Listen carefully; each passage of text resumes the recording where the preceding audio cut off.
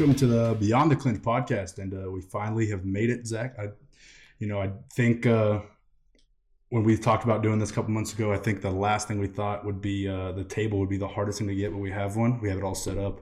Took forever for sure. Yeah, so we have the table, the recording equipment, and we're sitting down, and we're going to be talking Beyond the Clinch is going to be our UFC podcast, our fight podcast, and not really a better week rather, to start a podcast after a fight card like we had this past weekend with UFC 261. Best card I've seen in a while. Yeah, obviously headlined by the Usman Masvidal rematch, and one that I think most people thought was going to be, I guess, a little lackluster. People kind of talking up Jorge Masvidal throughout the entirety of the last 2-3 months since the card's been announced. I don't think we knew we would have the storylines that we did coming out of the Usman Masvidal. What was your take, with the knockout win of Jorge Masvidal? I mean, I think he was a little overhyped the whole time. Just getting that knee knockout he got, the 5-second thing. I don't know. I think he was overconfident. We saw him showboating a lot, and that kind of screwed him over, I'd say, in the end. If you look back the other time Masvidal got knocked out, it was the same exact way. So obviously he didn't learn. That was like 10 years ago. So yeah, he touched on it on, I think it was Ariel Helwani's podcast, and he talked about how he thought he was going to shoot. He was expecting a lot more wrestling. He thought, his training camp, I mean, you look at the embeddeds and you look at the countdown, most of the footage you saw of Masvidal, normally it's a striking heavy camp for him, but he said this one was a wrestling heavy camp, and he said he was expecting the shot, and he said it was a great feint. You saw kind of Kamaru dip down and kind of get towards the hips and then throw that right hand over the top, and one of the more violent knockouts I've seen in my life. I'm not sure about you. You've been watching this a little bit longer than I have. Oh yeah, it was super sick though. Super awesome. Saw all his sweat come off his head. Yeah, that was explosive. It was one of those, I've watched that one probably about 6 times now since since that fight card happened on Saturday. But looking at it, it happens so fast. You really can't see what's really going on. You have to slow it down, watch it. And that's kind of how a lot of the action was here, from the co-main event. The first couple of fights, everything was just so fast and so exciting, and it was great to have fans back too. Yeah, I don't think I've ever seen a card that's ended with all 5 fights with a knockout. Like, it was crazy.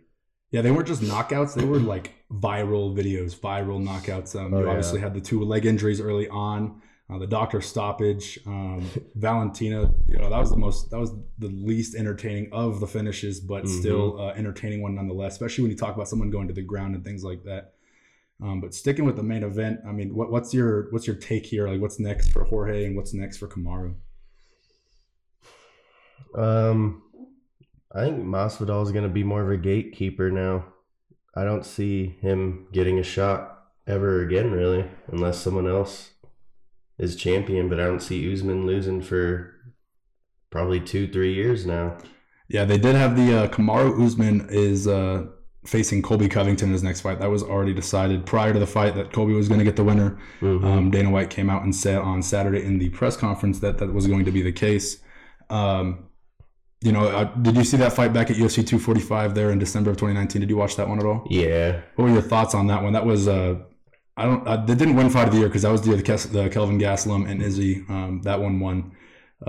But definitely, even Dana White has said that's the that's the top 5 fight for him in his entire life watching fights. So, really? I mean, what are your thoughts? What do you think about that first matchup?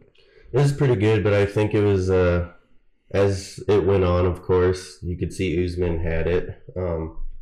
Covington, another cocky guy that just relies on his marketing, I should say, to build his fights. And I mean, he's good, but what was his last win? Tyron Woodley. Yeah, exactly. And he's on his way out. So, he already got released, actually. Yeah, he's out. He's waiting for another contract. Dana didn't say he wouldn't re-sign him, but he definitely said that his career is probably about over with the UFC. Now they're talking Logan Paul, Jake Paul type stuff for Tyron Woodley. But yeah, for that fight, for me, that Usman Covington fight was crazy. I remember sitting in. That was another 3 title fight card. It was another just huge event for the UFC, and to cap it off with that knockout punch. It was a TKO, obviously. Broke his jaw. It was in the fifth round. It was like, I think 30 or 45 seconds left in that. That was close. You could say, hey, Usman knocked him out. Usman broke his jaw. You could say whatever you want, but that was a super close fight. I'd have to go back and rewatch it to get the rounds, and I'll do that sometime. But that was a super close fight, and Usman's striking is much better since joining Trevor Whitman last summer. So that's going to be the biggest difference. Is we've seen Usman. He's fought 3 times? Yeah, he's fought Jorge twice since then. He's fought Gilbert Burns. So what does Usman look, or we've seen Usman take these steps? What does Colby Covington's steps look like? What is the improvement we've seen from the Tyron Woodley fight where he looked dominant against a former champ, but not the same shell of, or he was like a shell of himself. Right. So that's the biggest thing for me. I think I will take Usman in that fight when that time does come. Oh yeah. And I think most people will. But I don't think that Colby will struggle with the takedown problem that Jorge had. Jorge was so worried about the takedown, whereas Colby loves wrestling. He's a wrestler at heart. He's that's his original martial art, I guess you could say, which was a problem, like I said, for Jorge Masvidal, who's looking over it.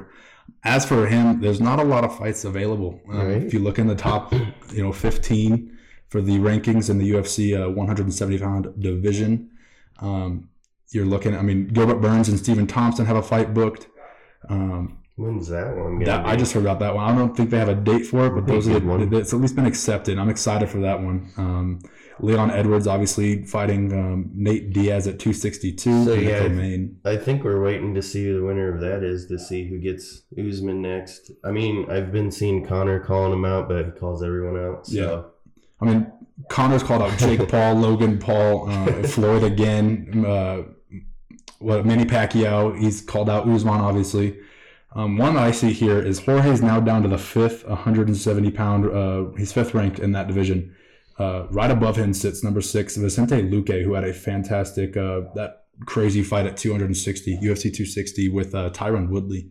I think that's a fantastic fight, 2 strikers, and I think that's not just fun for the fans to watch and not a great one for the promotion to put out, but I think stylistically that one's a really interesting matchup and allows Vicente a chance to move up into that top 5. Do you think Jorge's going to be a money hunter, though? I don't. See, he said on the Ariel Helwani podcast on Monday, just 2 days after getting knocked out in a championship bout, that he wants a championship before he retires. Yeah, I read that as well, but I don't see that happening. I don't see it happening. Has he ever fought at a lower weight, or? Yeah, he's been 155 before, but 170 is where he's kind of had this, what he's called his resurrection, and where he's baptizing people and knocking guys out. And we can all, trash Jorge. Some guys just don't win the belt. Some guys just, aren't champion. They're just not champions, plain and simple. And for that, Jorge's going to be a fantastic fighter to watch. I've watched his Ben Askren knockout more times than I can count. It's fun to watch that guy get knocked out. Oh, it's a blast. It's a blast. Even fun. Even when Jake Paul does it. Even when Jake Paul knocks him out, it's a blast. But, Masvidal, fun to watch. But I think that Vicente Luque one. I don't think Vicente has one yet. Who's number 4? Number 4 is Stephen Thompson. He moved up. He just switched spots there with Jorge. But yeah, Colby has a fight. Look at the rest top 5. They all have fights except Jorge. He's going to have that 90-day layoff that they have in the UFC after a knockout. But yeah, so for Jorge, I don't really know what's next. I think looking here at the standing or the ratings, I think Vicente Luque. I don't know if you have a different opinion on that. No, that'd be a fun one. I was gonna just go back down to the rest of that card. Yeah, for sure. Let's talk about that co-main event, the head kick knockout of Weili Zhang by Rose Namajunas. It's a flash knockout. I wish I would have bet on some of these. I would have been right. I almost bet. I did bet on the Jorge Masvidal. Got made 10. I put $10 down, made 40 on Usman knocking him out. Which prior to the bet, I was like, oh, that's so smart. And after, it's like, oh, it's so smart. But if you look back at the history, I really had no business making that bet based off of Jorge's chin. Was that with your friends or on DraftKings? That was DraftKings, yeah, man. One of those prop bets. You got to find them. You become a smart bettor, things like that. And that was one that, with Kamaru training with Whitman, I was like, I gotta put $10 on this. It's free money. Yeah. But back to that co-main event, crazy knockout. I was watching it with 5 or 6 other people, and I was the only one in the room to see it. That's how quick it happened. We were all kind of talking. I looked up, and I was the only one to see it live. They had to wait, whoa, what happened?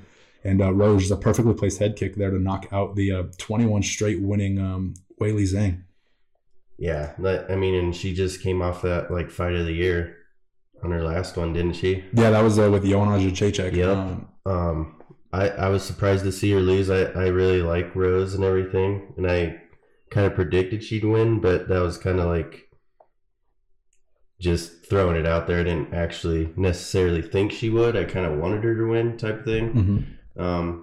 So that was awesome to see her win again, and then the emotional stuff with her and Joe Rogan was nice to see. Yeah, I was I won't say choked up, but I was definitely excited. I had Chipotle in my hands, and I stood up and I sprinted around the room. I picked Rose to win. I was the only one in my house to pick that. I don't know why. I just had a feeling it was going to happen. That length, that distance. Power is one thing, and it's fantastic. And we saw that also in that title bout with the flyweight women's championship, and we'll talk about that in just a moment. But the length is such a problem. You see it with people like Israel when he fought Paulo Costa.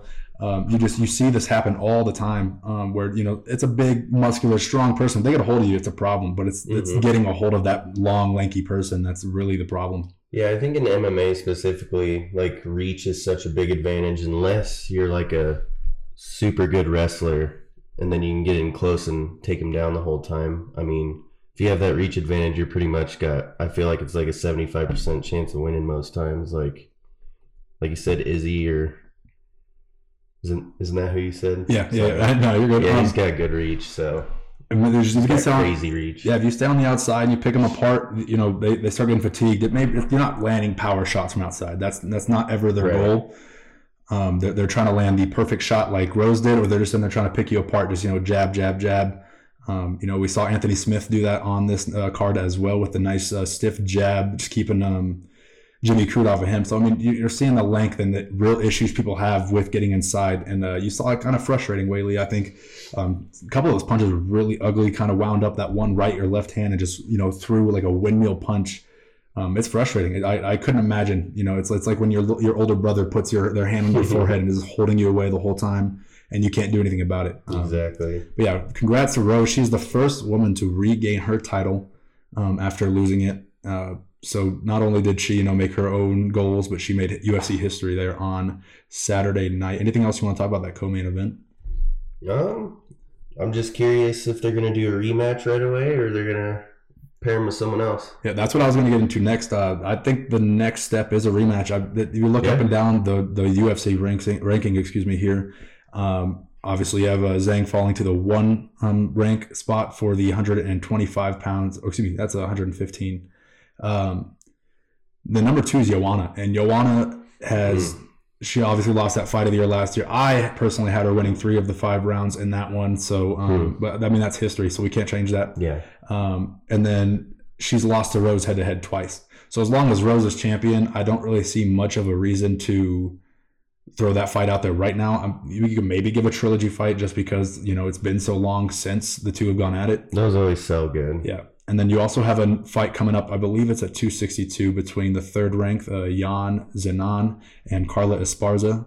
That's your 3 and 4 ranked strawweight in the UFC. You think that's an eliminator then? Yep. I think the winner of that will get the next shot. And, depending on the damage they get, if say Carla Esparza goes out there, and she was actually the one who beat Rose on the Ultimate Fighter, the very first strawweight championship. So I think if you see Carla Esparza go out there on May 22nd, I think is the date for that card, and you see Carla, take care of the business with Jan, I think you could see a rematch there. But I think with Zhang, she won 21 straight fights, not all of those obviously in the UFC, but 21 straight MMA fights is a great feat, and I definitely think. I mean, I want your opinion on this too, but I think the rematch is definitely the way to go here. Yeah, I'm down with that. I mean, do it up. Hopefully, it's longer this time. Yeah, I definitely. But I still want Rose. Yeah, I definitely didn't expect any of the fights to go out of the 5. I kind of this person's going to win decision. This person win late round TKO. Yeah, every single one. Every single fight was just wow, like what's going on here? And I started watching, I watched 6 hours of fights that day. I was watching the very first prelim, and I was watching all the way through, and that first fight was insane from the opening seconds. And I told my roommate, I was like, hey, these fights. Like, what happens if they go up, up, and up? And sorry, there's some football news for our team. Oh, Jesus. That's not good. This is an MMA podcast, but the Broncos just traded for Teddy Bridgewater. Breaking it right now. Oh, God. We'll talk about that some other time. We'll do the next one. But anyways, we were talking about, the card. So the prelims, each fight from the very first prelim, there's 13 fights, and each one just built off the next, off the next, off the next. And that main card was definitely feeding off the energy of the crowd, and it was fantastic to watch. I didn't get to watch them all like you did, sadly, but yeah, I'm looking at the 2 KOs on the early, and then 2 submissions on the regular prelim. That's good. Yep. Yeah. So only 4 decisions out of all that. That's crazy. And the decisions were good. There was one fight that was just kind of like, hey, what's going on between these two dudes? Like, why are you guys not doing anything? But it wasn't a bad fight. Like, there's bad fights. There's Derek Lewis versus Francis Ngannou. That's a bad fight. A bad fight is not the decisions on any of these cards. There wasn't a bad fight on this card. If you ever get the chance, definitely go back and watch those prelims for sure. Talk about a bad fight, that Brunson Holland one. Yeah, that's a terrible fight, laying there the entire time. And I get it. Obviously, I'm not the one putting the gloves on and stepping in for 5 rounds against someone in a cage fight. But I'm definitely. It's hard to do. That's hard to say.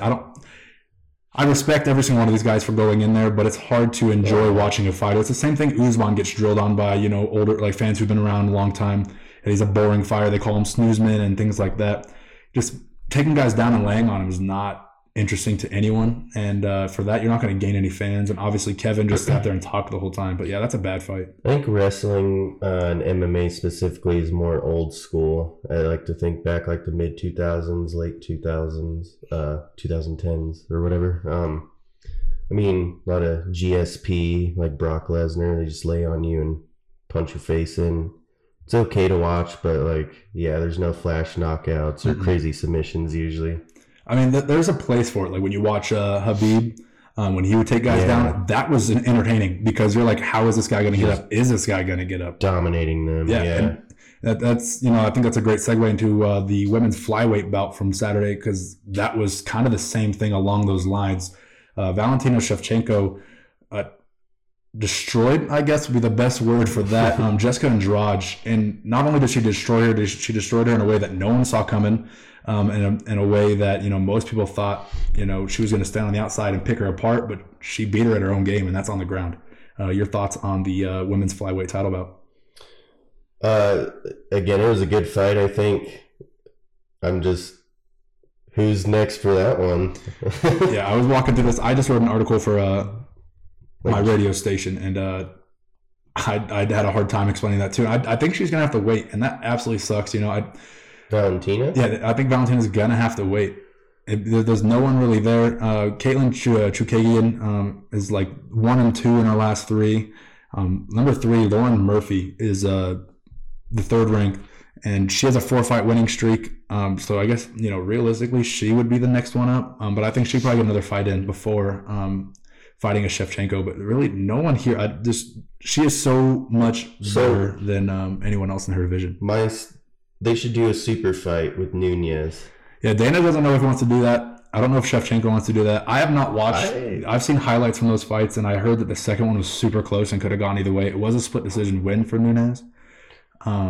This is a fight that you can throw back and run it back 5 times. I think Nunez is so fun to watch. Like, I don't know. I think she's running out of people to fight. So yeah, they both are, and that's the problem with this. I think the 125 pound or 115 pound division, that straw weight with Rose Namajunas at the top, I think that one definitely has the majority of the contenders there in the women. You look at Carla Esparza, Mackenzie Dern, Nina Ansaroff or Nina Nunez, Amanda Ribas is on there. Tisha Torres is back in action, coming up here soon.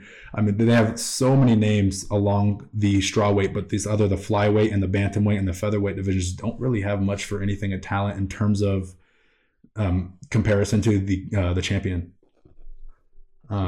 Reminds me of the Ronda Rousey days where she just ran through everyone because there's not enough competition and they look like amateurs even though they're not. Well, do we get that Holly Holm head kick knockout of a Ronda Rousey on a Shevchenko on an Amanda Nunes? Would that happen in your opinion? I think that's what's gonna have to happen to get these women off the top of the mountain, I guess. Yeah, because I don't see anyone really. My thing with the Rousey thing is, she would throw you down and she would beat you up. She had decent striking, right? But her talent was throwing you down and beating you up on the ground, a solid ground and pound. That was her game. Not a good boxer. But you look at Amanda Nunes, you look at Valentina Shevchenko. These are the two greatest women fighters of all time. One decision, flips it, and now we might be talking about Shevchenko being number one, Amanda Nunes number two. That's how close these two are. But relatively, no one is on their level when it comes to their striking is fantastic. We saw in Amanda's last fight, Amanda fought Megan Anderson. That length, we just talked about that a little bit. That means nothing to her. And when that is the case, when you can't get away from the opponent, when you can't get them off of you, that's a problem. So I don't think anyone can do that. And Valentina Shevchenko just proved this last weekend that no one can, go anywhere with her. Apparently, Brazilian Jiu-Jitsu black belt for Jessica Andrade, and she just dominated her on the ground. Yeah, it didn't even matter. On to the next one, and I think this one had to be one of the grossest fights I've seen in my life. We've seen blood and we've seen, dislocated shoulders and elbows and stuff. But the Chris Weidman, Uriah Hall finish, your thoughts on when you watched that live? Everyone that was here watching it, we all just kind of we're in pure disgust. It was a little excitement too, because it's crazy to see, but Uriah Hall's face kind of sums it up. He was in complete shock and looked like he was scared and happy that it wasn't him, and that's how I felt too. Yep. I can't imagine the pain of that. He was in shock, so he probably didn't feel it until 5-10 minutes after or whatever, but my God. And eerily similar to the one that Anderson Silva landed on him in their second matchup, and that was back in 2013. And this was Uriah Hall's and Chris Weidman's second matchup together. So it was their first matchup, but yeah. They had one, first one in the UFC. They had one back for a different promotion a couple of years ago. Yeah. Okay. So this is the second time they've actually faced off. It was 11 years ago, 11 years payback karma. I don't know. It was weird. Everyone was saying this karma thing, and he was celebrating when Anderson broke his leg. And some pictures have kind of surfaced this week about that. I'd celebrate beating Silva too. He didn't know what had happened. He thought, because he checked that leg kick, and that's why Anderson's leg snapped. So when he checked that leg kick, he thought, he's injured, it's done, I did my job, I won. Not, he just hurt himself, and not just hurt himself, but might have ended his own career. Do you find it weird that they call it a win for the other person, even though I kind of think it should be thrown out type of thing? No contest. Yeah, I don't know. They check their leg. I guess that is a technique if you want to get down to it, but it's a freak accident too at the same time. Yeah. They didn't really beat them. I don't know. You guys had the same thing. About the next fight too. Anthony Smith and Jimmy Crute. Anthony Smith kicked Jimmy in the lower thigh, upper calf area, and it gave him drop foot. Some of the nastiest drop foot I've seen in my life. And that's all it really was. There might be some structural damage on his knee. But the majority of the gruesome, the ankle rolling and stuff, that was what they call drop foot, when that peroneal nerve goes just completely dead. And that's what we saw happen with the Cheeto Vera Sean O'Malley fight last summer or last fall or whatever. Good for Jimmy for still wanting to fight, but yeah, he couldn't even wobbling like he was drunk. Yeah, but as for calling that a win, it's the same thing. Anthony Smith applied the leg kick. You have to call that a win, right? Yeah, his is more I agree with that one more, but because he worked on it for the whole round basically. But I didn't expect Smith to win that one overall. Everyone thinks Anthony Smith is this wash up. He's only 32, 33 years old. He's in his UFC, his MMA prime. Your prime is your lower 30s. So he's got probably, and he said on a podcast a couple weeks ago, another 4 or 5 more solid years. Is what I want to put out before I'm done. Just looking at last year, he was 1-2. So, and then the year before he was 1-1, but he had John Jones in one of those. So. Yeah, anyone who faces John Jones, I'm not going to discredit you with an attempt to try to knock him off. But yeah, I mean, that main card there for 261 and for Anthony Smith to come out and get back in the win column. He fought killers, though. Glover Teixeira obviously brutally, put his face on the canvas, but Glover Teixeira is fighting for the title next. You look at Alexander Rakic, that's a young guy with length and with power and, great striking. Anthony Smith was also dealing with a lot last year. He's had the house break-in where he had someone break into his house late in the night with his family home and stuff, and he had to beat that guy up. Huh. He had a bunch of mental issues going on. Since then, he's got a therapist, and he said this is the best he felt, and he looked real good. That jab was fantastic, and then obviously the leg kick. The leg kick's what's talked about, but everyone's kind of forgetting about the jab. One weakness I did see with Anthony on Saturday, you can tell me if you agree or not, was takedown defense.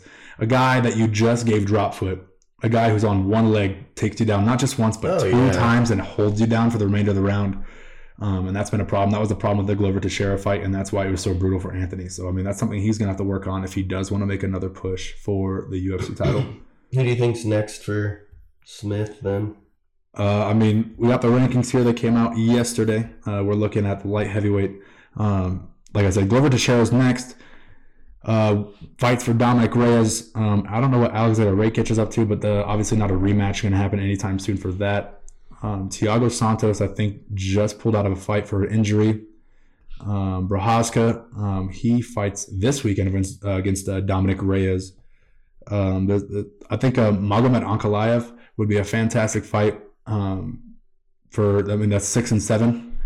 And I think it's a way for Anthony Smith, who's going to be playing gatekeeper here for a minute as these young prospects kind of get their shots at the 205 belt. But I think Ankalaev would be a great matchup for Anthony Smith. I don't know what Crute was before, but he's 13 now.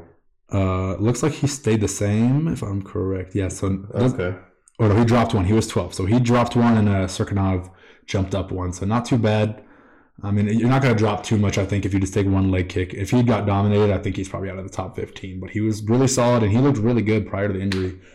So I don't think that really ends up anywhere else. Like sticking on light heavyweight, I mean, Teixeira's next, which, I mean, I'm not sold on him overall. So I still think the champion would beat him. But I don't know. This division doesn't look too stacked at the moment. It's not stacked, but it's competitive is the thing. This next championship fight's probably going to be the oldest two people to fight in a championship fight. Like, if you were to combine their ages, I bet you they are the two oldest people to ever fight. I think Glover's he's 41 or something like that. Getting up there. And then Jan Blachowicz is 37, I believe. Let me look this up. But, I mean, those are guys that are not going to be around much longer. And this entire division is filled with young guys. If you look at it, not a lot of big names in it. So, yeah, for a casual fan, it's this division's crap. But in reality, it's a really strong, really competitive division. And, yeah, Jan Blachowicz is 38 years old, which when I found that out had to have been one of the craziest. I thought he was like 33, 32, something like that, coming to his prime. But he's 38 yet, and then Glover Teixeira is 41. So talking a combined age of 79 between the two of these guys who will be fighting for the 205-pound belt. And after that, it's a bunch of young guys. So I think this division can be exciting. Who's going to be the star that comes out of that? We thought it was going to be Dominic Reyes, but Jan Blachowicz put his nose on the other side of his face and decided that talk was over. So, I mean, this division's really stacked in terms of competition. Not world beaters though, and I think that's actually really exciting. We could see this belt change hands a lot. There's no like sexy names is what I'm getting at yet. There's only a few of them compared to like you look at lightweight, like my god. Yeah, I mean some of these divisions. I mean bantamweight, welterweight, lightweight. Justin, Charles, Chandler, Ferguson, McGregor. I mean middleweight is kind of there, but Izzy's kind of on the same page as a Valentina Shevchenko or a Amanda Nunes, where these guys just don't really stack up to them. This is like, a Robert Whittaker, Paulo Costa fight that was supposed to happen. That's a fantastic fight. And if Rob's the champ and Paulo's fighting him, that's a championship bout that I'm like super excited for. That's probably like, a +1 or -105 kind of fight. Well, now with Izzy specifically, I think he's going to kind of take the Usman route and just probably try and clear the division out since he got stopped in his last one, you know? It's time to start lapping, and he's going to do that with Marvin Vettori at UFC 263. That was announced this weekend. Mm-hmm. The two of them fought in a 3-rounder a couple of years ago prior to Izzy getting the belt. So that one should be fun here in about 2 months. As for 261, is there anything else any takeaways that you had other than what we've talked about so far? Just like a top 3 pay-per-view I've ever watched in the UFC in my many years of watching, and it's awesome to see. Yeah, I can't think of a card that was better, and just so much stuff going on, and controversy that wasn't really controversy, just in terms of the leg break, and like there's so much to talk about. Even that fight was 18 seconds long, and we could talk about that. Yeah, we could talk about that one for like 20 minutes probably without having to switch gears. That's a crazy card. Going to it's going to be Chandler and Oliveira for the title in the lightweight division, right? It's lightweight is Michael Chandler and Charles Oliveira, and that's going to be at 262 in Houston on May 22nd. So my question here is like, what's going on with Gaethje? And I know Dustin's going to fight McGregor again, but what's Gaethje doing? Nothing. He's sitting and waiting currently, and I think that sucks. It's a bummer the way it worked out, because Dustin and Conor picked each other. So what are you going to do there? Because I think a Poirier Gaethje could have worked out, but because that fight was crazy. That was a good fight too, and that was before Gaethje's striking got to the level it was. So looking at Dustin and Conor, those two picked each other, and then I'm a fan of Gaethje, but you don't deserve another title shot after losing again. I think you need to get in there one more time. Yeah.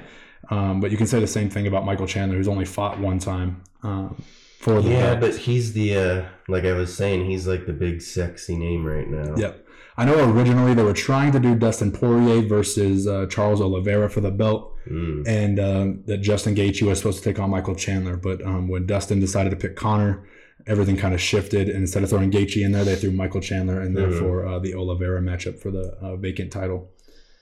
But for Gaethje, it looks like he's probably just hanging out. I don't know why he'd fight again, because Gaethje could fill in as a replacement or be the next fighter, the next contender for lightweight. I mean, like you're saying, I think he should have to do another fight before he gets a shot, though. Yeah, that could be against... maybe he goes against the loser of the title fight. Yeah, that's not a bad idea. Let's, I don't know, for sake, let's say Oliveira wins, and now you leave Michael Chandler. That's a fantastic fight. Oh, yeah. But then the problem with that is if Michael Chandler beats Gaethje, who's fighting for the title next. But then you also have Dustin Poirier and Conor. If Dustin wins, he's automatically a title contender. I thought he was going to get it after this one. He didn't want it, though. That's the thing. Everyone's mad because of the choice. Why don't you want to be the top of the mountain, though? Make the money now. Make the money now, and then... yeah, true. And then you get the belt. Money. That's my thing is like, what if he goes against Conor and he loses, and now all the hype for the title is done? Like, what happens there? But that's not what a fighter thinks. The fighter thinks, I'm going to go out here and I'm going to win this. I'm going to win the bout, and I'm going to get the belt. I'm sorry. I just keep looking at the rankings. That's why I keep switching gears. Is Volkanovski going against Ortega? Yep. They're actually going to be the tough season, the Ultimate Fighter. They're going to be the head coaches for the Ultimate Fighter, which should start. I think they start filming now. I think it's going on right now. Yeah. So we should get some Ultimate Fighter content here soon. But yeah, then they'll fight at the pinnacle of that whole thing, because they were supposed to fight last month at that UFC 260 card, which was another great card as well. But yeah, UFC is loaded right now. Outside of the bantamweight, things are going to kind of hold off there because of Aljamain's injury, and Petr Yan's going to have to wait for the rematch. But even, lining up these contenders is fantastic. And one of those contenders is Corey Sandhagen, whose fight, or at least his opponent, has been scrapped to this point. TJ Dillashaw, that broke yesterday. He has a really bad cut on his forehead, apparently, from some drilling that he was doing for training camp. So fight is off. I'm looking at that right now. TJ's not even ranked. Yep. I think they take him off due to the doping and stuff like that. Right. I was never really a fan of him. I'm a Garbrandt fan, so kind of disappointing to hear that TJ got that suspension for doing what he did, and I just wonder if how long he was doing it. I guess you don't know, but I mean, I think they keep, when they take your urine sample, I think they keep it for like 2 years. Oh, dang. I think they hold on to it for like 2 years. Something I think Cody was talking about, like either on Joe Rogan's podcast or something. Yeah, I mean, it's not exactly ideal for Cody, but I did they ever make those no contest? Do you know? Did they make? No, they didn't change anything. Okay. Before we were starting this, I was looking. I saw Garbrandt does have a fight coming up, but I could have swore he was injured. But yep. Is he back? Yeah. So Cody was injured. He was supposed to fight for the belt, for the 125-pound belt, before Brandon Moreno stepped up. He got injured or dealt with COVID or one or the other. And now he has a fight here in, I think, 3 weeks or after 262. Let me see. And he's fighting Rob Font, which is I think probably a number one contender match itself. So it's a great one. He's right ahead of him in the rankings. Yeah. So you got Cody Garbrandt and Rob Font. Corey Sandhagen's going to be looking for a new tango partner. Piotr Jan is going to be waiting. Do you think Sandhagen's going to get anyone in time? I mean, that's what, we're 2 weeks out from that fight. I wouldn't sign up to fight any of these guys ever, but I definitely wouldn't sign up to fight Corey Sandhagen on 2 weeks. He's on the up and up right now. Yeah, he just slaughtered Frankie Edgar with that flying knee.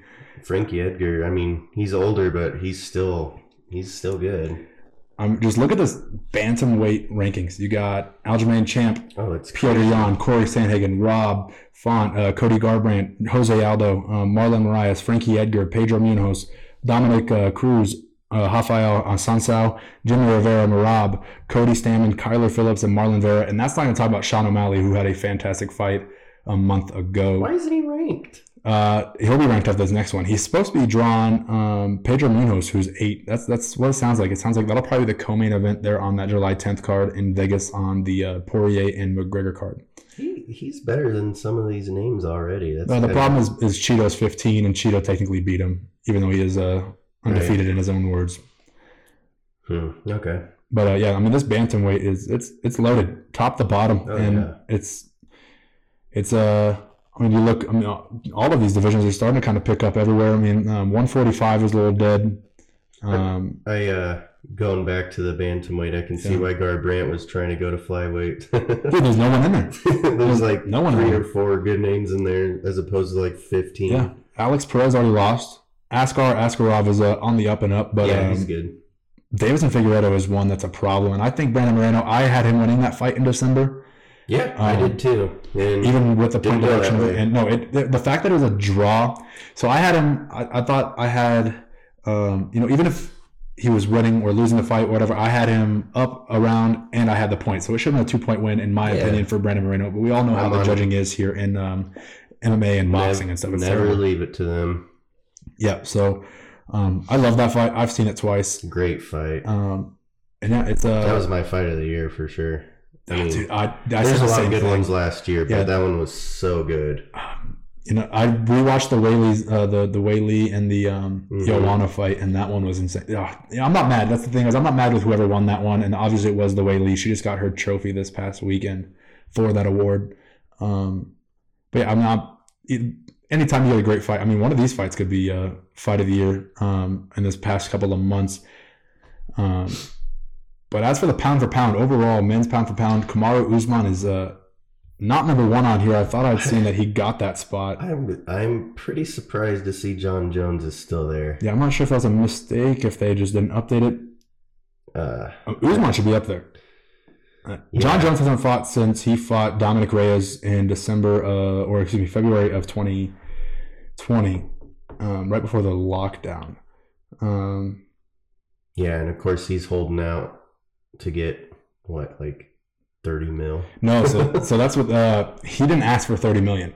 His representation did, and he just fired his representation this past week, and is looking to work with Ali, the famous manager who manages for Khabib, manages for Usman, and manages for a bunch of I think he's also Gaethje's manager as well. So yeah, John Jones is looking for new representation. So if you have a business card for MMA management, you can send it over there, and maybe you can secure yourself a little bag real quick. But yeah, Usman's not number 1 pound for pound. I think Volkanovski being number 3 pound for pound is a little bit ridiculous. I've soured on him a little bit now. Yeah. I mean, he didn't win that last one. Max Holloway's number 9 at least, I guess, but should have been him, you know. I thought Max won that fight back in July. He's another like good veteran, but still not super old. Max, he's so good. He fought Conor McGregor way back in the day. He was like 21 years old fighting Conor McGregor, who was like 22, 23 at the time. Mm-hmm. But yeah, no, I mean, Max is young. I think he's 28. Is that? Let me look that up. I think Max is 28. He's a young veteran for sure, however old he is. Well, it's because he doesn't box or he doesn't spar. He did all the sparring and stuff, growing up and while he was young, and he doesn't spar at all. And then you say that, and then he comes out and puts on the show he did back in January in the first card of the year versus Calvin Cater, and that was absolutely insane. That was the most significant strikes in a fight, right? Something like that. Yeah, by a long shot. Like he beat it by like 200 or 300 strikes. Yeah, Max Holloway's 29, just turned 29 in December. I mean, are they going to run that back? Or the trilogy fight? What are they going to do? No, that's what sucks. Are they not going to give it to him because he's lost twice? They should. I think Dana wants to do that, but Brian Ortega needs to go next. Mm-hmm. I think you give Max, one of these other top 5 guys. He already beat Calvin. So you're talking about Chain Sung Young or Yair Rodriguez. I like Korean Zombie too. Yeah. Yair Rodriguez hasn't fought since like 2019, and he just came out and talked to, I think, either Ariel or Brett Okamoto from ESPN and said he wants to get back in there quick, and Max Holloway would be a great one because it's been about 4 months since his last fight. So that'd be a great number 1 contender fight to see who gets to take the chance at the belt next. And I think Max, like I said, I think Max deserves to have the belt right now. Unfortunately, he doesn't, and that's not the case. But I think there's some good fights to still make there. Chan Sung Young, Korean Zombie fight with Calvin Cater would be an interesting one too. Did Korean Zombie just lose? Yep, he just lost to Brian Ortega in that last one. Brian Ortega looked absolutely flawless. I was a little disappointed, but at the same time, Ortega's great. Yeah, so. Ortega's. Have you ever seen the Max Holloway Brian Ortega fight? I don't believe so. Okay, do yourself a favor and go find that fight on the Fight Pass and watch it. It doesn't go to decision. I think it's a 4th round. Is it a 5? I think it's a 5-round fight, and I think it's a 4th or 3rd round finish. So it takes a minute. So when you have a couple of minutes, turn that one on. That one's insane. But yeah, I mean, outside of the top, 8 or so in the 145, that division's kind of open, and there's going to be a bunch of fights this weekend at Fight Night with 145. If you want to jump into that, we got Dominic Reyes fighting Prochazka this weekend. Dominic Reyes coming off of that loss versus Jan Blachowicz, and back that was what card was that? Was that that wasn't Khabib Justin, was it?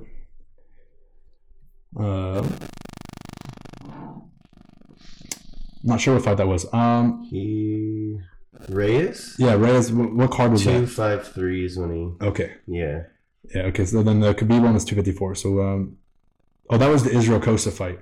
So Reyes lost in that one to he got his nose put on the other side of his face, and that was actually not the worst part of the damage he sustained in that fight. There was that bruise. Do you remember that bruise, the purple? Oh yeah. That's so crazy when that happens. I mean, that's got to mean like some internal bleeding or something. Dude, it took one kick and it was bright red. Second kick turned it purple and it was over. And you could see Jan's toes, like the bones of his toes, the hip points.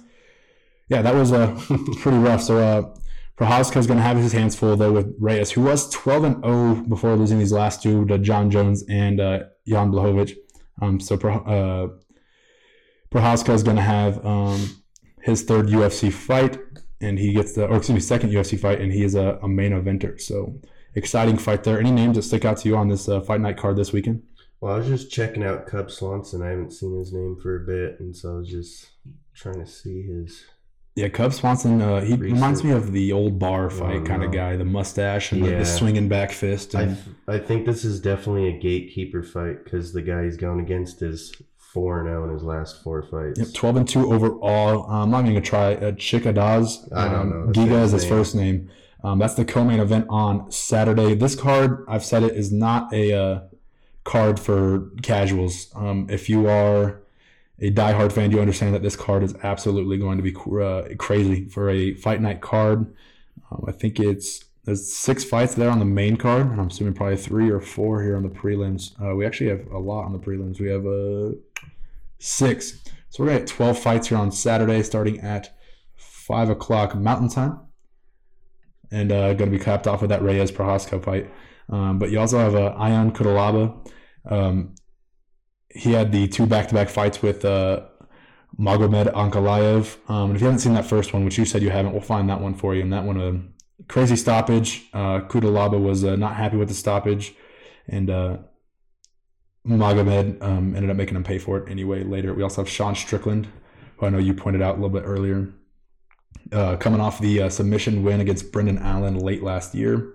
I think that'll probably be a good fight. Yeah. Jotko. Christoph Jotko. Yeah. And I think my fight of night pick is Merab and Cody Stammen. How do you say his last name? Dude, I don't even try that for a reason. Devalashvili. I listen to John Anik. Anytime I need a name, I just listen to John Anik. He'll knock him out for us, and then we'll have a... Good at that. Yeah. That's how I learned the Nurmagomedov. It's pretty simple. And that's the thing with most of these names is they look absolutely insane, but they're actually pretty simple. It's just kind of a mouthful. And once you figure it out, it's usually pretty easy. I'm going with that guy as well, actually. Merab. 3-0 in his last 3. 4-0 in his last 4. Yep, he's on the up and up, it looks like. Merab 12-4 overall, facing Cody Stammen, who had a couple of big fights last year. I believe he fought Sandhagen, if I'm correct. Was that back in 2019? No, it was Song Yadong. Sorry, that's the one I'm thinking of. Song Yadong was a draw, so it's a solid fight there. He also fought Jimmy Rivera, and he's fought Brian Keller, who looks like it is a giant lumberjack, for a featherweight division. But yeah, he's going to get his first fight of 2021 against Merab here on Saturday in the Coleman, or on the main card rather. Yeah, that looks like a decent card. Hopefully we get half finishes. We got spoiled with this last one, so yeah. I hope it's not those cards. Yeah, hopefully it's not like a decision washout. Decisions aren't always fantastic, but sometimes you can get a great decision. So I just want good fights. I don't care. Obviously knockouts are so much more fun. They get you out of your chair. Submissions are cool to watch.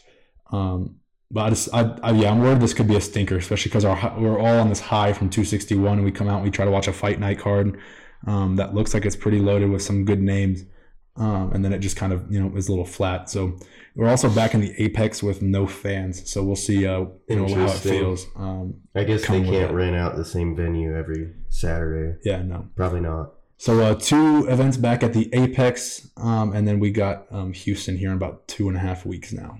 2.5 weeks out. Sucks we couldn't make that work. Yeah, no, I'm gonna make it to a UFC event. We should go by the end of the year. Yeah, I'm gonna make it to one. Hopefully this year, maybe even this summer. We'll see though. But we're gonna find our way into the doors of a UFC title event. But yeah, that's pretty much all we got for the UFC here for the week. Any other things you want to talk about before we get up out of here? No, I don't think we should go too far ahead because there's just some good stuff coming up. So yeah, there's some fantastic stuff coming up. We're gonna talk about it. We'll break it down in the Beyond the Clinch podcast. Our first episode. It's in the books. We're done, and we'll look forward to talking about the fight night results and the next fight night, which I think is actually going to be a problem now because I think that was the Sandhagen one. With hopefully it doesn't get scrapped, but it doesn't look promising anymore. And there's no news on it at all at the moment, so hopefully we'll get something here before next week. But yeah, as for that, that's all we got here for the Beyond the Clinch podcast, and we'll see you guys next week.